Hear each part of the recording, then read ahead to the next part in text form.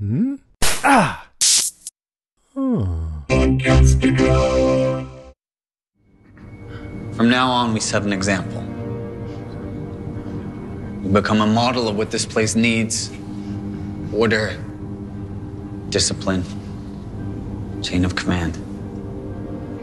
We have to make those people up there feel safe. Or they'll leave, all of them. We have to defend this ranch with our lives, or they will be slaughtered. All of them. This place is all we have. And right now, it is teetering. And the only thing that can save it is us. Now, I'm not gonna draw a line on the floor. I'm not asking whether you're with me. You are with me, all of you. Do you understand? Yes, sir.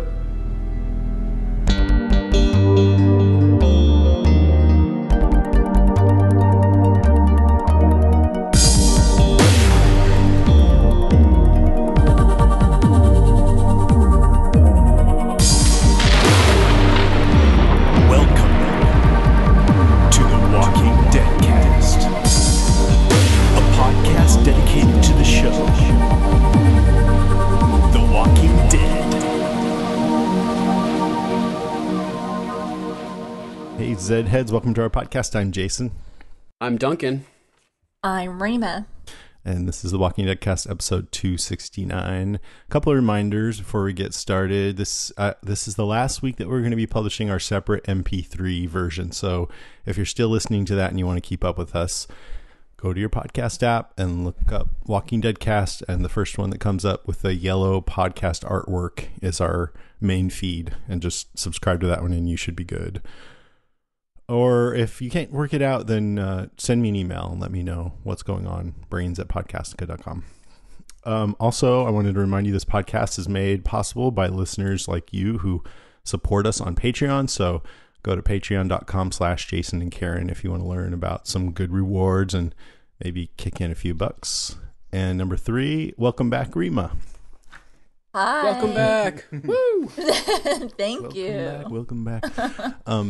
Yeah, Cindy is on vacation, so we're glad to have you back to talk about Fear the Walking Dead.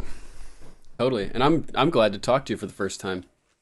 Yeah. Oh, that's right. You guys have never, but you're on the Facebook thing, chatting back and forth. Yeah. Yeah. So cool. We'll see if you guys actually like each other when you're speaking to each other. Oh, we do. I can tell you already. We do. Totally. Okay, cool. It's weird, huh? You guys have heard each other's voices but never spoken. Anyways, let's get going. Attention shoppers. Deadcast Top 3 in 5, 4, 3, 2. That sounds like somebody puking to me.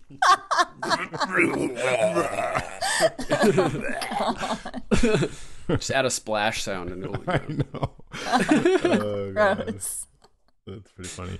Okay, it's our Deadcast Top 3. This week it's top 3 highlights for Season 3, Episode 6, Vomit. No, I'm just kidding. Red Dirt. And what did you guys think? Rima, what did you think of this week's episode? I liked it. It was a little slow paced, but it seems to be working, I think, for the show this season. Not everything has to be action packed, and when we have these slower episodes, we get some really great character development and movement in the story. So I think that it works. You know, I don't always have to have the super action packed, you know, with the walkers and, you know, somebody always dying every episode or something. So I liked it. Yeah, I think, you know, sometimes on The Walking Dead, when we get a slow episode, some people call it filler.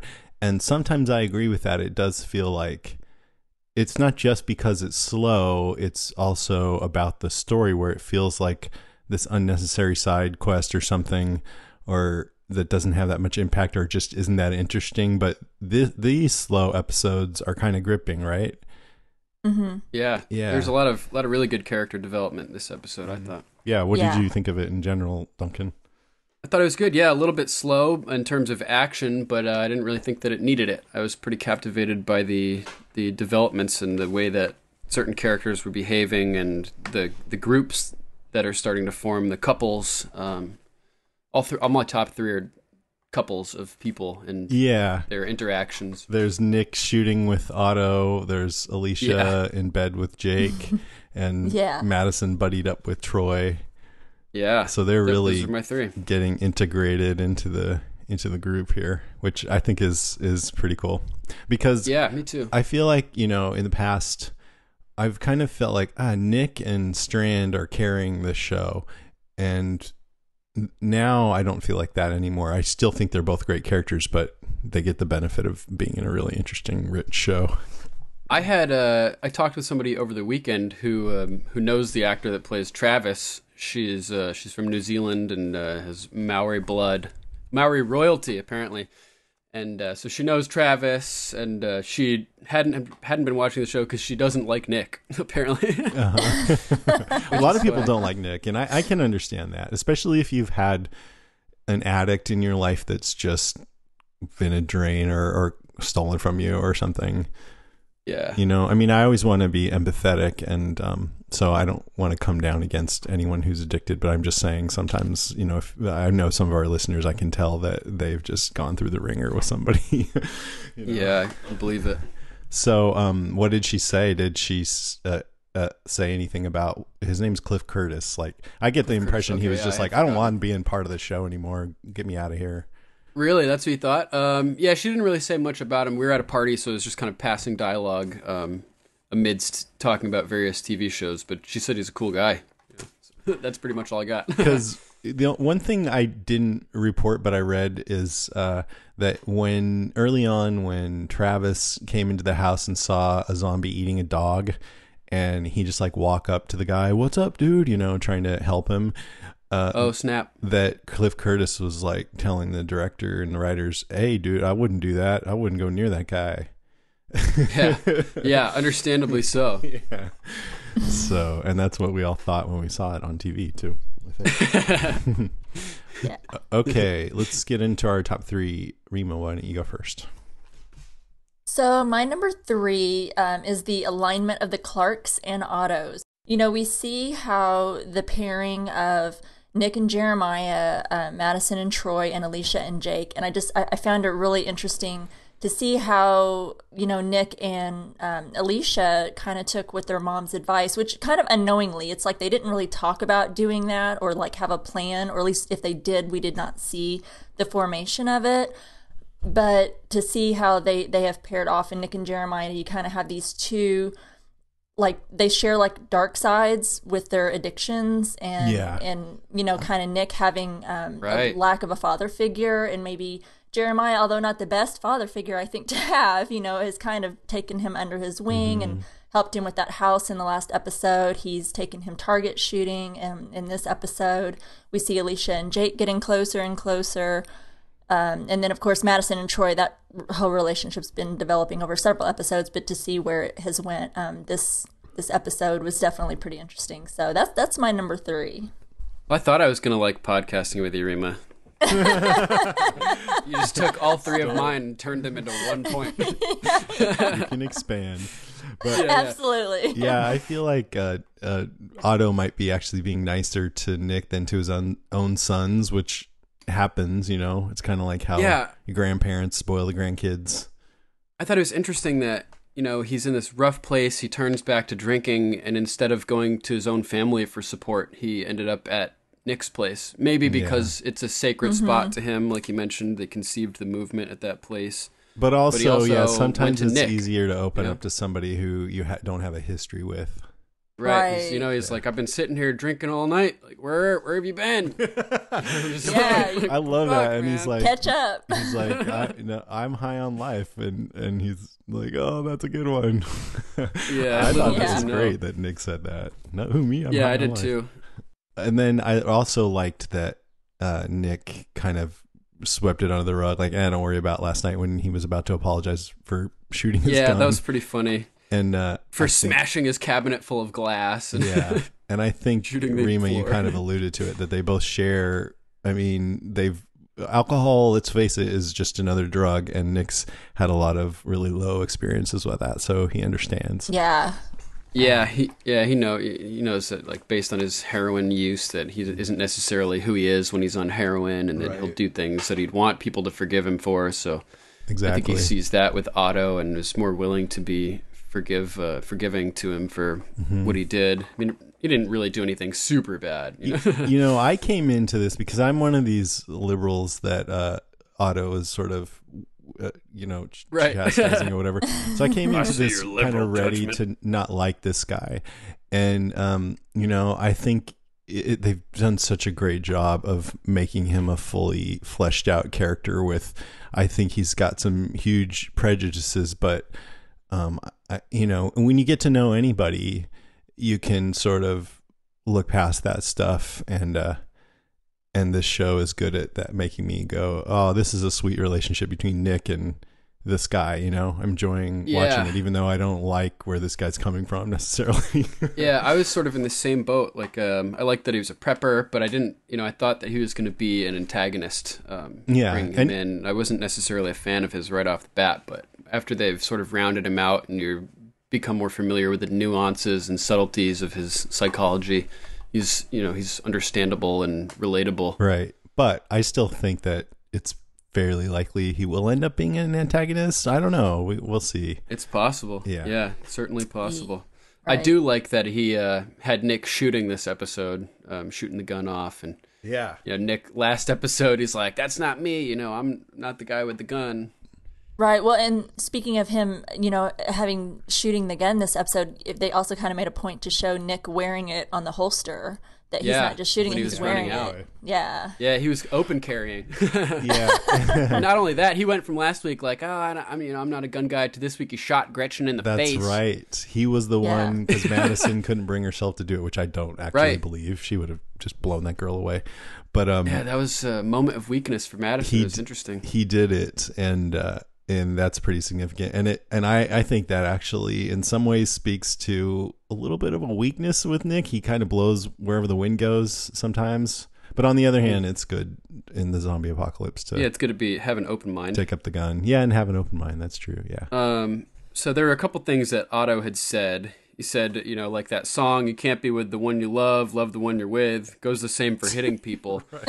So he hit Troy in that circumstance, but who do you think he wanted to hit? I don't know. I mean, if you can't hit the person you want, say himself. You hit the one you're with, right? So you think Jake was referring to himself? Well, Jake was there too. He could have hit Jake. I don't think that really made that much sense because he was so drunk. Okay. Yeah, I figured I'd ask you guys because I couldn't put it together. Yeah, I was kind of trying to. I mean, I thought the point was more like you end up hurting the people you love versus that he really wished he could be hitting somebody else. Maybe it was Nick. I wish you were my son so I could beat you. Have it coming, boy. I also liked how he shoots the floor and then pretty much immediately apologizes for it. I know. Sorry, you're home, your gun. And what the hell was he doing anyway? I thought he was like going to open up the floor and pull something out. Yeah, me too. Yeah, me too. And immediately following that, he said, "There's blood in it.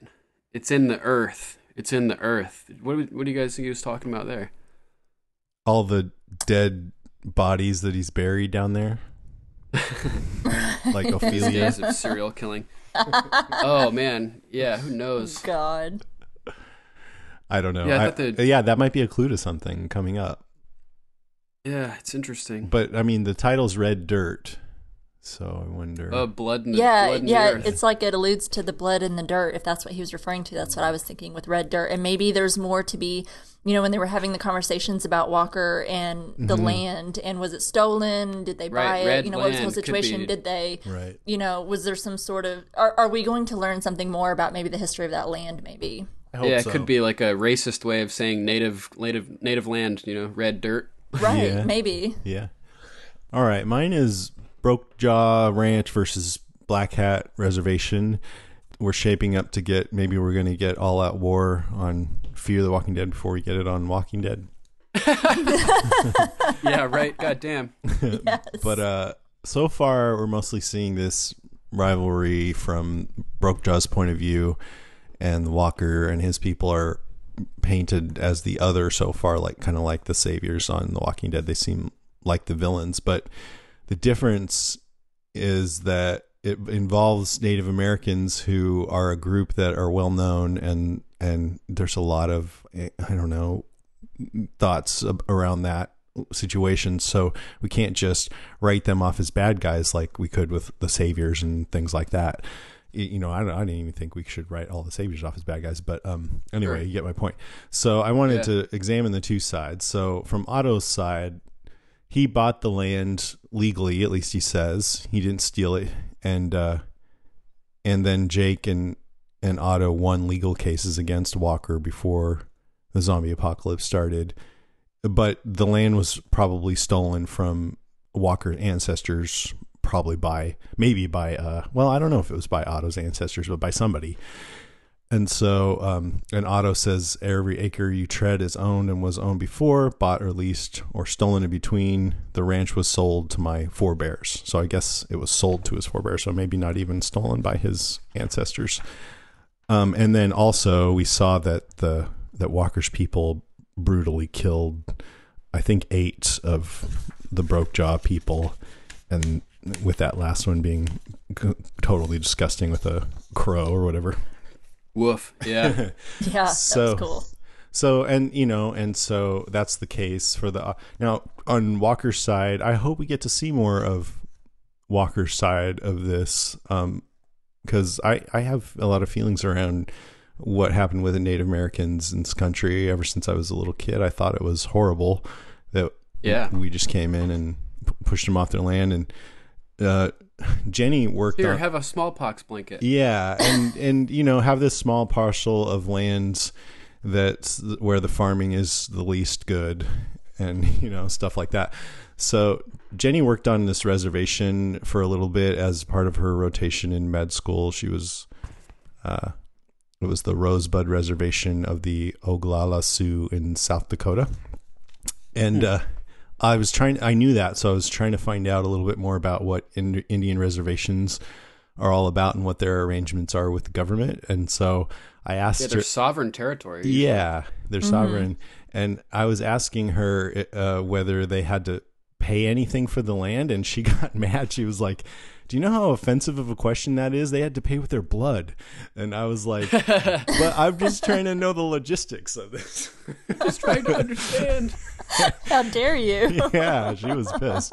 And I think she finally kind of realized that she was going a little far. But anyways, so an Indian reservation is a legal designation for an area of land managed by a Native American tribe under the U.S. Bureau of Indian Affairs rather than the state governments where they're physically located. Each of the 326 Indian reservations in the United States are associated with a particular nation. The name reservation comes from the conception of the Native American tribes as independent sovereigns at the time of the U.S. Constitution was ratified. Thus, the early peace treaties, often signed under duress, in which Native American tribes surrendered large portions of land to the U.S., also designated parcels which the tribes as sovereigns, quote, reserved to themselves. So they came to be called reservations. And so they own the land, and I think they get health care from the government, but at least in Jenny's experience and for what little I know, they're mostly poor and isolated, and there's not much of an economy because they're self-contained.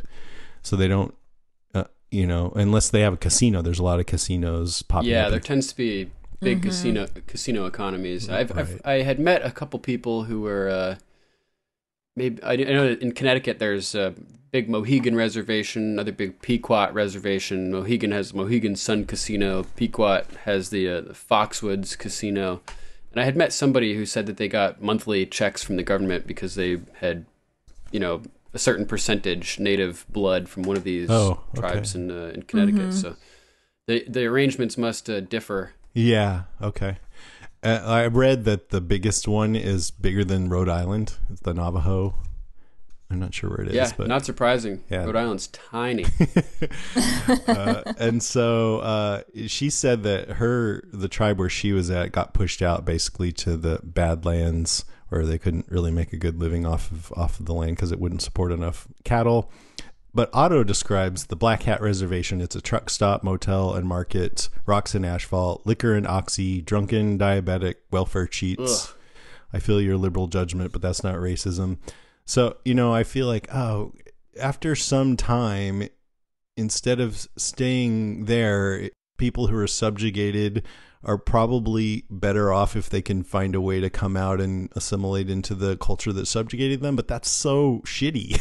You know what I mean? Totally. Like, it's a matter of pride and principle. And so it's kind of interesting and kind of great in a way to see how Fear the Walking Dead is like, oh, all of a sudden there's no law. So, and like Otto sees these Native Americans as being weak, but Madison's like, oh no, this guy had power and command. Yeah. And so maybe now in this lawlessness, they're like, all right, we're going to take charge again. We're going to do to them what their ancestors did to our ancestors. Yeah, and it's interesting too. A lot of time it makes sense how people would see that statement as being really racist. But a lot of times when these people are subjugated and forced out of economies, like we were talking about, they end up being stuck in situations like this. Like I remember hearing lots of things about Inuits in certain areas of Canada that are like heavily addicted to huffing gasoline or like, things like that where they, there's big drug problems and there's no work, and it sort of mirrors the situation that Otto was describing here. Yeah. Mm-hmm. And but it's there's like Home Depot won't sell them paint thinner because they're like known to huff it or whatever. Right. And it's just a sad situation because in my view, and it's not necessarily because of the race, but they're pushed to it. Yeah, exactly. Yeah. Yep. Yeah, I mean, it becomes a tribal thing, like, I mean, I guess, I don't know. I guess I would say it is a racist thing because if one culture comes in and wipes out another culture and then out of a sense of guilt allows them some meager portion of what they had before, that feels like a hugely racist action to me. Sure. It starts as a racist thing. Yeah. Definitely. It's not because of their race that they end up being drug addicts or criminals, though. It's because of the situation. Yeah. That's a subjugation thing, like you said. Right. Exactly. Yeah. Exactly. And so, anyways, I just find all of this really fascinating to watch, and it's sad. And the part of me that thinks of this stuff as, oh, what if this was happening in real life? I really just want everybody to get along. I want it all to work out. I feel like Karen, but then, that wouldn't make for very good TV. So we know there's going to be some bloodshed. Yeah, definitely. Yep. Okay. Yeah, that's what I keep thinking too. That they should just join the ranch. Like, yeah, more the better. Work together. Yeah. Okay. Rima, number 2. Number 2, I have Madison and Troy. I find them just so fascinating. To me, their relationship is like the best thing going right now on this show that I could just watch all day long. I think that to see how she manipulated him into taking action against Vernon and his family, I don't think that's what she intended for him to do. But to see, like manipulate him into standing up and taking charge of the militia and the community, and seeing how she manipulated him, at the end of the episode, I find it so fascinating, and the turn of their characters. I mean, I don't think Troy is a very likable character, but I can't help but have just like a little bit of sympathy for him, just based on how he grew up in his childhood, having like 2 horrible parents, and how he's trying to deal with that. And you can see he gets his dark side from his father when you see Jeremiah and how he is when he's drunk. That's obviously where Troy gets that behavior. And you can't, I just have a little bit of sympathy for him, and to see how he goes from like this little boy, seeking approval, and then seeing his dark side come out, and then stepping up and he is capable of being that leader. And then to see like Madison, how her character has kind of, evolved throughout the seasons, and how she's, taking up with him. And it's so hard to tell. She plays it so well. It's hard to tell that if she's really playing him or if she's really backing him. But right. I think she's got an end game, to try to take control of him and the family, and take control of the ranch. I just find those two, it's such a dynamic relationship, and I just find it fascinating to watch. And I just could watch their scenes over and over again. Yeah, good job describing that. I think you pretty much nailed it. Yeah, I thought it was particularly interesting that she decided to back Troy over Jake. You know, she said to him, like, your brother doesn't have what you have. She asked him afterwards if he was capable of protecting them, and she's pushing him to step up to be a leader and to run the militia and set an example. Pretty interesting to me. I feel like you're talking about how she may have an end game. She's been pretty good at manipulating him so far. Maybe she's manipulating him into a place of control because she knows that she can manipulate him and she'll really be in control when he's in control. It's the perfect storm. I mean, she knows that she can control him already. She's using her guidance counselor skills and knows that he needs a mother figure. And she's seen that he is singular in purpose, and it's the same purpose that she has, basically, keeping that place secure. And that he's good at inspiring the people and, you know, organization, and he can be a good commander. So I don't think necessarily that she's got some like secret plan. She's just using him to get the people rallied together to keep the place safe. I think we saw the plan. It happened in this episode. I could be wrong. Right. But no, I think you're probably right. Yeah, like she sees the potential in him, and she sees that, you know, he needs a mother figure and that she can influence him. So she's using that to bring out the good qualities and the qualities that they need from Troy. Yeah. And so for Madison, being secure is more important than morality. And I can understand that, you know, especially as a mother with two kids right there. But I just keep thinking about Troy first killing all these people just to see how long it would take them to turn into zombies. And then this episode killing the Turnbulls, including Gretchen. And he didn't even intend on doing it, but he just couldn't control himself. That's, I don't know, man. I think even though he's got these positives going for him from Madison's point of view, those negatives should be too much. So, you know, he's a fucking psycho killer. And I understand also, Rima, what you're saying, that, you know, it's tragic the way he was brought up that led him to that. But where they are right now, I feel like he's got to die, man. If anybody in the history of The Walking Dead had to die, he would be in at least the top 10 list after what he's done. And I would, you know, try some other solution, you know, get Jake and tell him, I don't know, or something. Yeah. He's like right up there with Shane Crazyville level. Yeah, even worse, you know? Way worse, I would say. Other thing that I was he's thinking like the Joker, in my opinion. I mean, maybe not quite that bad, but... I thought it was interesting, you know, she had met with him and said, you know, we need to prevent other people from leaving. I'll help you to do it. Right. Mm-hmm. So when they found that the RV all shot up and everything, there were a few minutes there before he admitted to doing it where I thought that he and Madison had done it together. Oh, wow. And I was like, holy shit. I mean, she's approaching that level of, you know, well, I'll do whatever it takes. But no, she wouldn't do that. And I was sad to see poor Gretchen, you know. I thought the zombie breakfast club is dead, and it might as well have been study. Molly Ringwald up there with Anthony Michael Hall. There's a reference I didn't get. Rima got it. Oh, shh, don't tell. Oh, sorry. Don't you forget about me. Okay. What's your number, whatever are we on? Number 3? Are we on to number 3? We were number 2. Rima's and mine were both the same, Troy and Madison. So your turn. Oh, it's my turn. Okay. So mine is about who will lead, because I think this episode is about who can take charge and keep the group together and strong. And it felt like they were really hinting for some reason that Otto is on his way out, because Jake and Alicia were talking about who was going to lead next.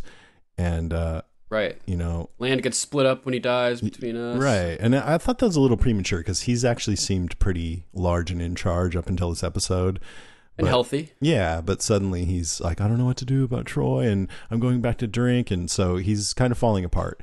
And he took the back seat when they got home from their discovering of the RV and let Madison make the motivational speech. Yeah. And people are flock. coming up to him going, I think we're going to leave. And he's like, okay, go ahead. And they're like, really? Or are you going to try to talk me out of it? So he's not at his best right now. And he wants Jake to lead, and he's sort of grooming him. He said, you talk to them. It's good they start talking to you anyway, Jake.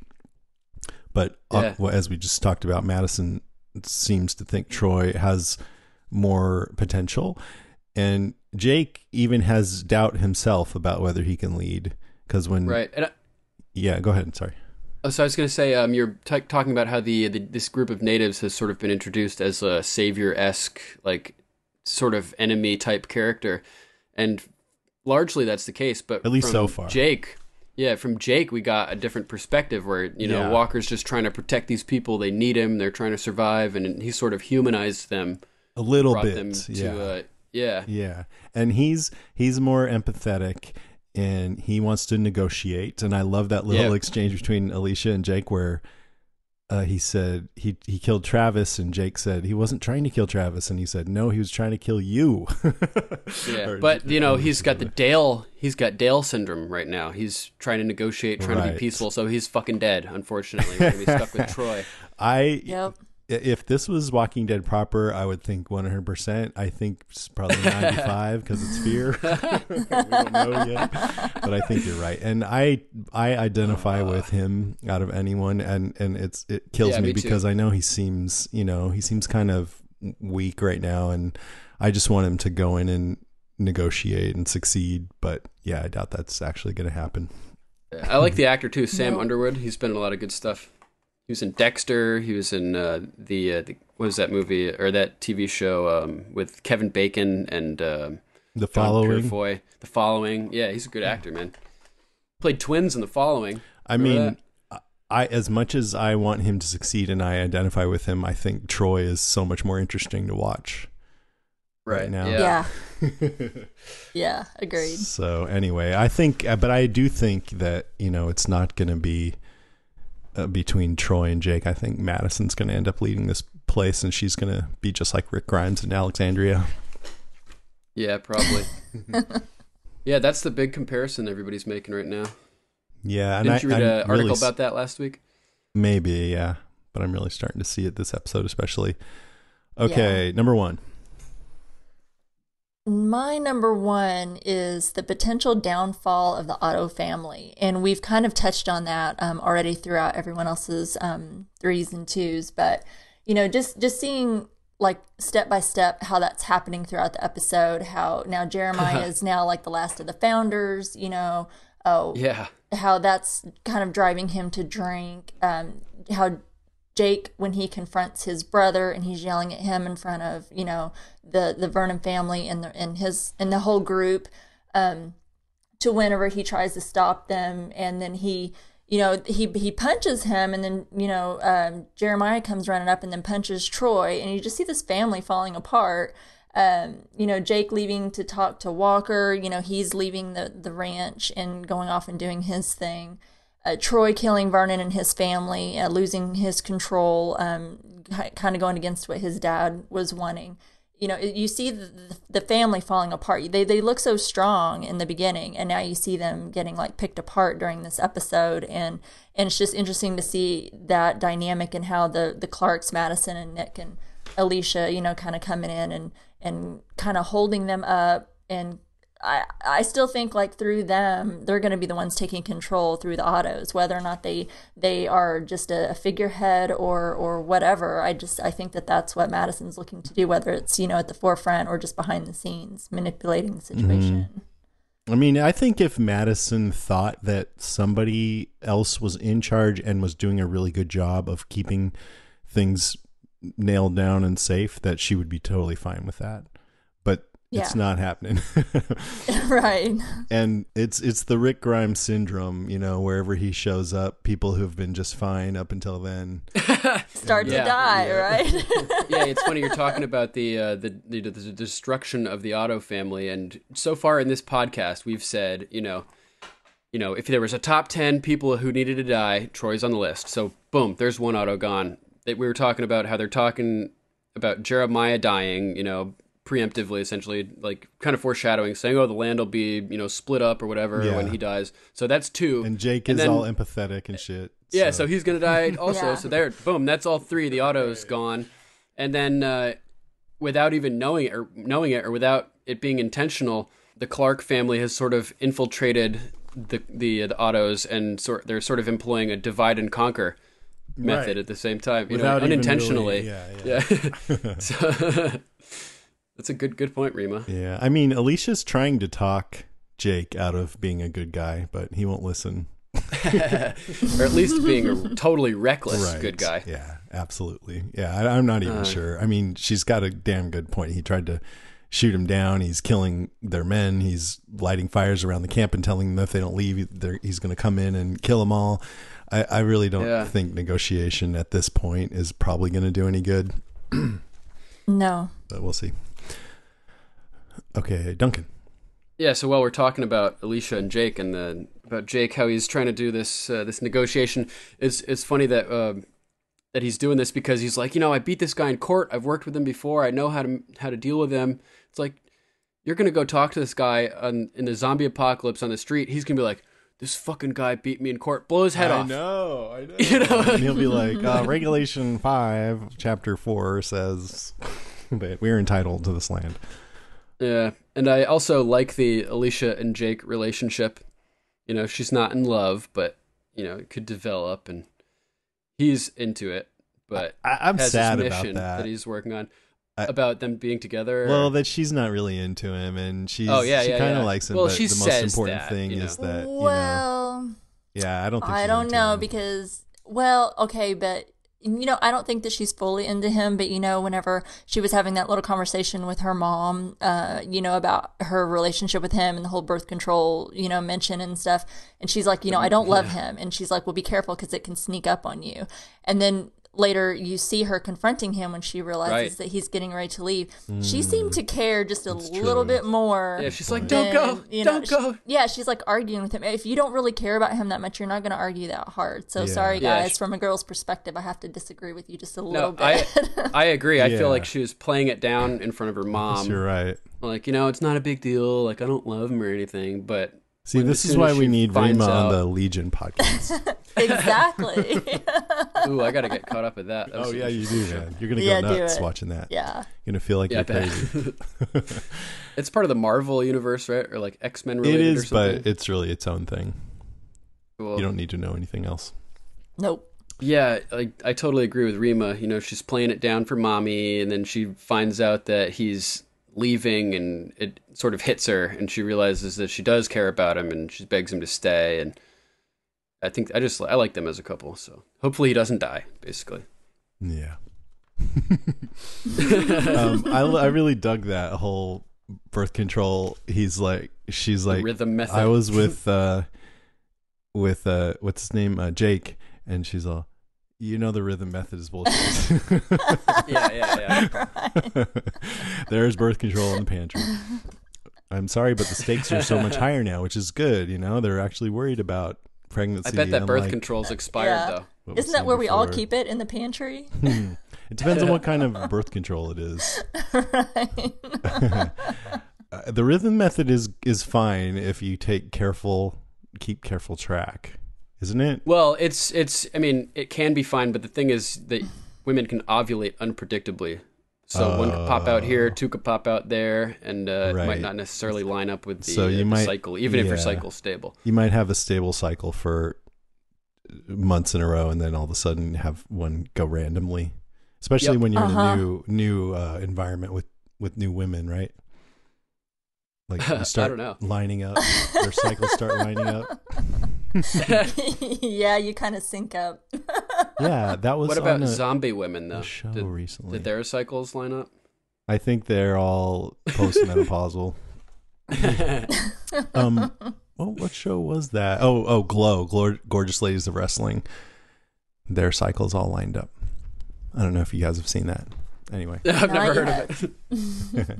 It's good. It's by the same, Genji Kohan, who did Orange is the New Black. She's one of the executive producers, and it's about the 80s Gorgeous Ladies of Wrestling. and Mark Maron's in it. It's pretty good. Nice.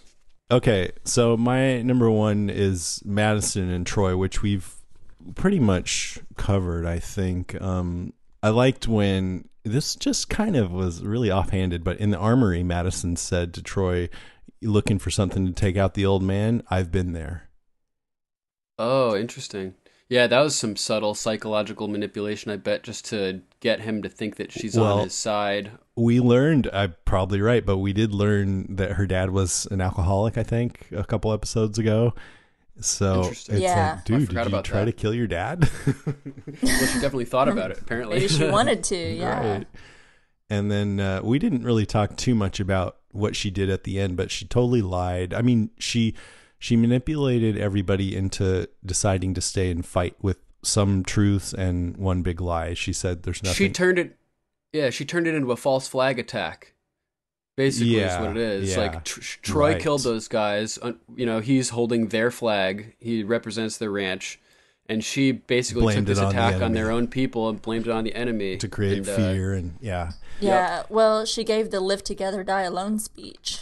Right. And that's the part that works. And next she's going to be like, we are the Walking Dead. She said there's nothing but death outside, which is true. And also that, this part we don't know, but she said Walker's people aren't strong enough to really take them on. So they're just trying to scare them off the land and take a family or two at a time. That was something that Otto said that she thought would be useful. So she repeated it.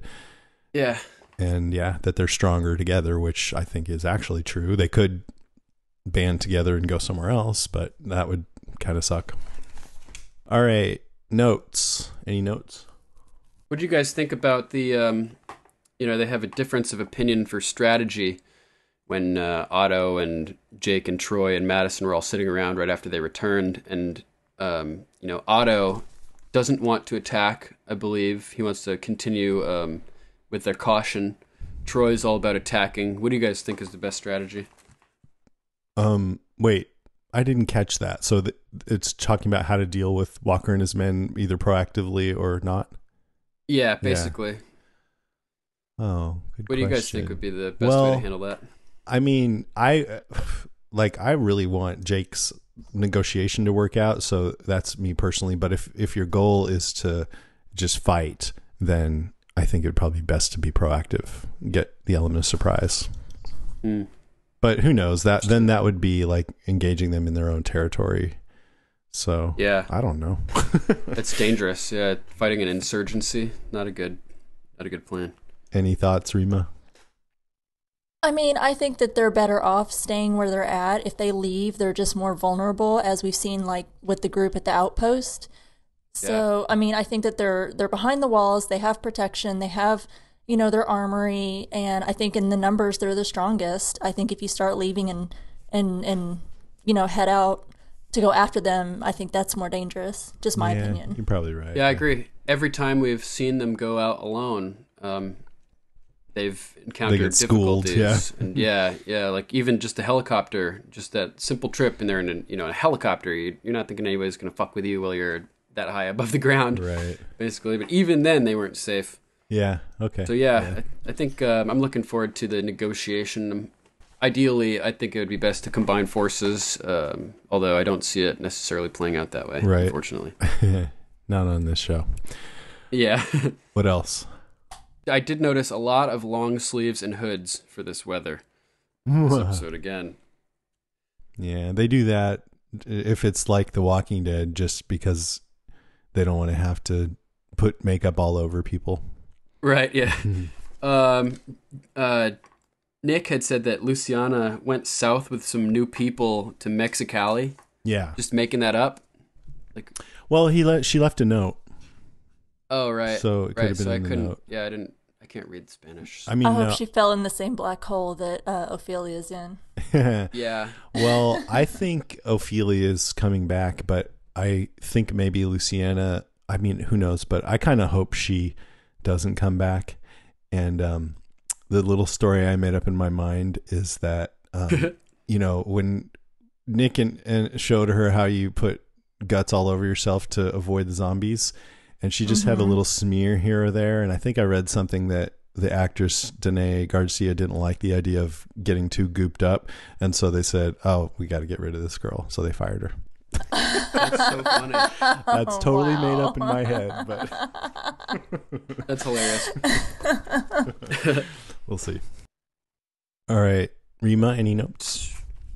No, that I think we have covered everything. Well, I got a couple. So when they went to, they were trying to find the Turnbull family, and they found the truck. They're sneaking around the side, hearing rah, rah, rah. It's like, why don't you step away from the side of the truck and walk around the long way? That's what I kept thinking. I thought, some zombie was going to jump out and bite one of them. It was kind of a stupid move, in my opinion. Let's see. I liked when Otto said to Madison, some men, they have kids, turns them into women, because that makes him a racist and a sexist. Yeah, that was funny, and she kind of like had a look of No, Come on. that was not funny. That was not funny. I did No. not like that comment at all. That wasn't a good comment. And then I loved the fires all around the ranch. That was Indians, cool. Yeah, the Native Americans. It's creepy. What else? And I liked how Gretchen kind of had a normal look on her face for a second, like it was her old self, and then she goes, Yeah, that was good too. Her zombie acting there was unique for zombies that we've seen so far. I thought it was pretty effective. Like, 0 to 60, rah, Yeah. rah, like, It almost quick reminded bursts me of of craziness. it almost reminded me of a little bit of like Sophia in the barn. When Sophia comes out, it's like you see, like, you don't see little zombie girl for a Sophia, you second, see the little girl, you see Sophia, not you the can walker. Still see the so. humanity. Yeah. Yeah, that was cool. I thought she did a really good job with that little role there. And last, I just wanted to ask, do you guys miss Travis? Just a little bit, because he got so badass there at the end. But if that hadn't happened, then I'd say no. Yeah, I think, I was like, do I miss him? Kind of a little bit, but then if he was back, I think I do miss him. I wasn't necessarily the hugest Travis fan when he was refusing to kill the walkers and not necessarily stepping up to the plate. But the more unhinged he became, the more I enjoyed watching him. Yeah. For sure. He just seemed like such a downer all the time. Yeah. It's kind of castigating everybody all the time. Well, and I think he had to go just to propel Madison to where she's at right now. It's like Rick when Lori died. We wouldn't have Rick where he is if Lori had still been alive. So Right. Yeah. Gotta go. Got it. Out with the old, in with the new. The mentor's got to die so the student can become the master. What do you guys think he's actually dead though? Yes. What was it? Yes. 2 episodes ago, and they found the inmates, Madison, out of nowhere. When everybody just assumes that Travis is dead for very good reason. She's like, we got to find Travis. It's like, what? So I wonder if they were hinting at some sort of miraculous return of this character at some point. I would be shocked. A listener wrote in, I don't remember their name. I didn't even put it in the email, but I told him if that does happen, I will definitely dig that up and give him credit for it. Good. Okay. That's good. I think that's good. So let's take a little break. Yeah. There's more to come. Stay with us. Don't you forget about me. Don't you forget about me. Will you stand above me? Obvious threat to untold numbers of citizens. The people it kills get up and kill. Are they slow-moving, Chief? Yeah, they're dead. They're all messed up. This is a Walking Deadcast news update. Okay, quite a few items this week. First, Okja came out on Netflix, the movie with Steven Yeun. Karen and I saw it. It was really good. It was fun. Steven Yeun was really good. And Nice. we're going to talk about it in this month's Patreon call-in show. So if you're a Patreon supporter at any level, you can hear us talk about it, probably just a little bit. cool. Yeah, I saw it on there. I didn't get a chance to watch it yet, though. Yeah, we'll check it out. Next, according to Hollywood Reporter, Steven Yeun is one of the most in-demand actors this pilot season, juggling multiple offers from various networks. So it'll be interesting to see where he ends up, if he ends up on a I thought maybe he would try to, become a movie star, but I guess we'll see. Good for him. Yeah. The 2017 Saturn Awards, which is awards presented by the Academy of Science Fiction, Fantasy, and Horror Films, happened last week. And Walking Dead came away with at least 3 awards. They got Best Horror TV Series. They were the only one in the category. No, I'm just kidding. There was Ash vs. Evil Dead, Fear the Walking Dead, Vampire Diaries, American Horror Story, Teen Wolf, and Exorcist, and Walking Dead won. Oh, man. Nice. Then, there's some good ones in there. Yeah. Then the Best Actor on a TV Series went to Andrew Lincoln. On any TV series. Understandable. He's outstanding. Amazing actor. When you meet him in person, you know how good he is at acting because he's totally different.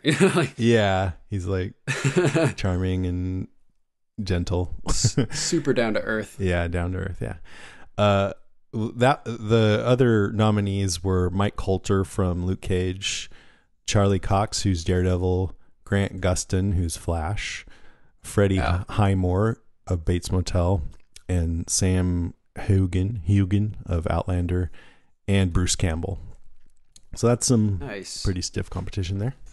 Yeah, definitely. Yeah. A lot of comic book characters in there too. Yeah. Yeah, I mean, this is all fantasy, horror, sci-fi stuff. True. And then guest performance on a TV series was Jeffrey Dean Morgan, who was up against Anthony Hopkins for Westworld. Wow. Nice. Way to go, JDM. Yeah, beating Anthony Hopkins at something, that's a life achievement right there. As much as I love him, I don't agree with that one. I think Anthony Hopkins is so good in Westworld. He was fantastic in Westworld, that's for sure. I just caught up on the all the Marvel movies over the past couple weeks because I hadn't seen most of them, and I was really excited to see him as Odin. Yeah. In the Thor movies. Fuck yeah. He played Hrothgar in Beowulf as well. I guess he likes Norse stuff. You want to see another good Odin? Check out Ian McShane in American Gods. Yes. Ooh, awesome. Do that. Yeah, that sounds fun. Okay, next. Tova Feldsha, who played Deanna, is president on new CBS series Salvation. Who's Deanna? That was her name, right? Yeah. Yeah, no, that was what Abraham said. He's doing Abraham's quote. Okay. So this show is about the ramifications of the discovery of an asteroid that will impact the Earth in 6 months. Ooh. It sounds like a Michael Bay movie. Deep Impact. Pre-impact. Does not speak well for it. It's a cool concept, though. I like stuff like that. She does seem like a good president. Okay. Comic-Con's coming up, and they've announced who is going to be at the panels. It's Friday, July 21st. There will be Walking Dead, Fear the Walking Dead, and Preacher panels, and almost the full casts of each show will appear for the panels, including a lot of writers and producers and stuff. Here's an interesting little tidbit for Fear the Walking Dead. If you don't want to be spoiled on anything, I guess you should go to the next section, listener feedback, right now. So one person I noticed who was not going to be on that panel is Danae Garcia, who plays Luciana. And one person who is on it is Mercedes Mason, who plays Ophelia. I think that might say something, but we'll see. I also thought it was cool that Seth Rogen and Garth Ennis are going to be there for Preacher. Seth Rogen he brought it to TV, and Garth Ennis was the guy who wrote the comic. So you told me you started watching it, Rima? Yeah, this weekend. So what do you think? I like it. How far did you get? Not as far as what I would have liked. Apparently there was just a lot more festivities that I needed to attend that took away from my show watching. So I applaud that. Yeah, I'm in episode 3 right now of the first season, but I'm really enjoying it. It's got some really great characters. I love all the weird, it reminds me just a little bit in a different way, of course, but it reminds me a little bit of Ash versus Evil Dead, which I absolutely love. So it's a lot like that. So that's, I think, what really draws me to it. And I love Tulip so far. So yeah, so good. I'm really loving it. What about Nice. Yeah, that's on my list of stuff to watch too. Oh, I haven't seen dude, it yet. you gotta watch it. It's so good. The characters, the friendship between the preacher and this vampire is so great, and the girl too. And there's vampires. There's one, and it's so sacrilegious, which I kind of dig. Yeah. Yep. It's awesome. It's funny and it's super gory. It's very inventive and crazy and all good things. I consider myself a devout atheist, so I'd probably enjoy it as well. Yeah, you would. It's really great. Okay, next. If you're going to be at San Diego Comic-Con in July, you can win a chance to interview the cast of The Walking Dead and take pictures with them. Entertainment Weekly is putting on this contest. There's just like a little quiz that you need to take. So I'll put a link to that in the show notes. So just check out the show notes if you might be interested in that. Next, AMC finally announced that Better Call Saul is going to be renewed for season 4. Yes. Because this last season was so good. Oh my gosh. They're getting all kinds of Breaking Bad stuff in there now. Yeah. So great. Yeah. So I'm stoked for that. That's a show that every time a new one comes on, I'm watching it right away. Nice. I've been sort of letting it build up so I can marathon it. That's probably a good idea. I saw most of the first season and I really liked it. So I've been really excited seeing, Giancarlo Esposito and all these people back on the show. Or on he's the in show. This show Okja, by the way. first time, but too. Oh, really? Yeah, he has a pretty Nice. small part, but he's in it. Cool. And then last, Star Trek Discovery, also known as STD, debuts on September 24th. Maybe if it's just not to be crude about it, I'll say ST:D. Is that better? No. Now you're throwing the colon in there. Okay. Anyways, Star Trek Discovery. So apparently the producers are hinting that they're taking a cue from Game of Thrones and that major characters might die off in Star Trek. So it might be different than the usual thing. Interesting. Well. All right, that's it for the news. Let's move on to listener stuff and things.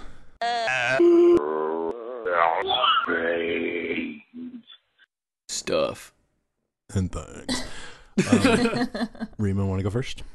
Sure. Santos Sanchez says, "Love it as I always do. Loving Nick's evolution. Who would believe him being the voice of reason and the man of restraint? I have many questions, though. Why didn't Madison and crew raid the prison bus zombies of their shoes instead of walking back to the ranch shoeless?" I think it would be pretty gross to wear shoes that came off a corpse, but I guess if you're desperate, that's probably a good point. Yeah, I think after you see their feet by the time they get to the ranch, it doesn't seem like such a bad idea at that point. So he goes on to say, why didn't anyone explain to the deserters that if they leave, they'll only get ambushed and end up supplying the natives, even though it was really Troy that caused their demise? I think maybe, they said, get off our land or we'll kill you. So there's a chance that the Indians just want the land and they wouldn't bother them if they left. There's a chance. Yeah. And it's pretty likely that they would have left him alone. It wasn't, they didn't end up killing them at all. It was Troy. So yeah. Right. So his next question, what's up with Madison from covering up for Troy to building him up as the ultimate savior? She's crazy. She just wants to protect her kids. She'll do anything. She's protecting her family. She sleeps well at night. She'll put somebody else into the leader role, make them a target so her family's safe instead of having one of them be the target and the leader for now. Interesting. And finally, is someone going to take Troy out before he becomes the next governor? Kabasi is. Someone will. Right. He says, looking forward to the mid-season finale. P.S. Where the hell is Ophelia? Under the floorboards. Right. Oh. Brutal. Kristen Hall says, is it Hal or Hall? You know? Hall. Hal. Hall? Okay. Kristen Hall says... Kristen Hell. What, Hell? Kristen Hell. Kristen Hell, fire and damnation. It says, looks like each Clark has been paired up with an auto. Not sure if it's on purpose, but it's interesting how that worked out. Also, Jeremiah and Madison are exercising their demons a little with Nick and Troy. They seem to be trying to parent them and erase past mistakes. I hated that I agreed with Troy this week. Not with the psycho killing of the Trimble family, though. Up until then, I was almost sick to my stomach, though, because I could see where he was coming from. His abuse from his parents sheds a lot of light on why he is the way he is. Happy 4th of July, all. Happy 4th of July, everybody. Happy 4th of July. Woo! Kathy Lund says, I see many bad things in the future of the Otto family. Because Jake is the voice of reason and defender of Troy, the Walking Dead formula means his days are probably numbered. Then there you go. It'll be Rancho de Troy y Madison. But by the way, everyone else clearly has access to water and shampoo. Nick needs to wash his damn hair. Yes, agree 100%. Okay, Laura Willie Swink says, I appreciate that the show actually addresses real-life problems of the apocalypse, like birth control and the consequences of getting pregnant in their world now. Something maybe Lori Grimes should have thought about. Shocked face. Instead, she tried to take like something that would not have worked to give herself an abortion or something. Remember, she had Glenn She took Plan B. Yeah. And then threw it up. Because it was way too late in her. Yeah, she didn't waste any time. Yeah. Sorry. So she goes on to say, what I'm really enjoying about the show is the layers of complexity in writing. Like Jeremiah, the things he says are sometimes blatantly racist, and at times what he says almost makes sense, especially in the world they live in. I like that all the characters, whether protagonists or antagonists, are not clearly black and white, but similar to real-life people, several shades of gray. I also like that the Madison-Troy dynamic is putting Nick and his mom at odds, creating an interesting dynamic for the two of them. Yeah, agreed. Yeah, it's good having characters that are shades of gray. That's one thing that Game of Thrones is really good at, too. Yeah. So it's cool to see The Love Walking to Dead hate. doing that as well. Yeah, and I think Fear is even more like that than The Walking Dead proper. Right, yeah, that's what I meant. Fear the Walking Dead. Yeah, which is specifically cool. Yeah, definitely. Cheryl Rainey Fox says, Madison blaming Walker for killing the family and then asking Troy if he can restrain himself is like asking a tornado to stop its whirling in midstream. It will be a huge disaster, but I look forward to it. That's hilarious. And then we got an email from Troy from Greensboro, North Carolina. Hey guys, first I'd like to say I'm a longtime listener and I enjoy what you guys do covering The Walking Dead and Fear the Walking Dead. I discovered you guys a few Walking Dead seasons ago and I turned you on to my wife and now she enjoys listening to you guys as well. Awesome. Just wanted to write in because I was tickled when I heard y'all discussing in episode 4 the moment when Nick took what Jeremiah Otto said as racist. Otto said, when we're in crisis, we regress to our own. Jason, tickle. Jason took it the same way. However, Cindy and Duncan said they were not thinking anything like that. I asked myself, how could they not take it that way, LOL? Then I remembered, me being a black man, they're not equipped with the same antenna that I am. Of course, that's how I took it, and I still believe that's what he meant, because this is what I've been thinking since episode 1. Why? All the clues are there, plain as day. 1, first red flag was them separating Madison and Alicia from the rest, Travis, Nick, and Luciana, when they first were captured, Nick being packaged with Luciana. 2, doomsday preppers, anti-government, gun enthusiasts. Honestly, a lot of these types tend not to be exactly welcoming to my kind. 3, again, me being black, one thing I always notice when watching a show, the number of black people present. Not a single black person in their entire small army or in the entire camp, or brown, yellow, red, etc. LOL. Yeah, I hadn't noticed that. Good point. And then 4, in Otto's old commercial, he makes these comments. Our country is ablaze. If only our ancestors could see the chaos in modern America. Cities are overrun with foreign nationals and the casualties of corporate dictatorship.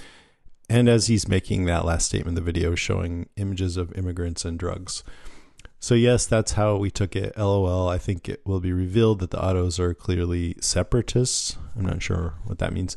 I mean, they are separate. But anyway, I didn't mean to write a book. I don't expect you to read this on the air. I just thought it was funny the way different people perceive different things. Thanks for all you do. We will be listening.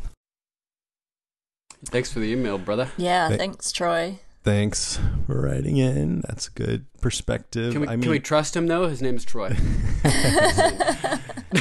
Yeah. Yeah, I don't know. I mean, I agree with a lot of what you have to say here. I also think that, as we've been saying, it's great that this show is doing a good job as presenting people as fully fleshed out, complicated characters who aren't just one thing. And I do hope that we get to see the Walker's side of this whole thing too. Yeah, and it's cool also because it's sort of, even with all having these points being pointed out to us, it still leaves it ambiguous. Like, we don't know for sure yet. It wouldn't surprise me if it goes either way though, for sure. Mm-hmm. Yeah, I don't know. It would surprise me because especially the way that Troy was separating them out. I didn't notice that either. That was a good point. And then killing the other ones. Ugh. All right. Well, I wanted to present that view. I thought it was great you wrote in. So thank you again. Yeah, and thanks, next Troy. is our one call from Phil, who called, I think, about last week's show. Here we go. Hello, Jason. This is Phil. I really liked your show on episode 267-100 for the Fear of the Walking Dead. I've always felt the Fear is not doesn't have as much heart as the original show was, especially in the beginning seasons. But this one, I think, was my favorite of the series, and I don't know whether it's because it's in Mexico and there's different people, different language. The actors are more expressive, or it's just written better. But everything that seems to happen in Mexico opens up another chapter. It's more interesting and more heartfelt.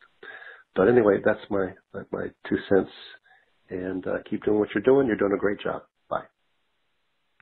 Thanks, Phil. Thank you. Thanks, Phil.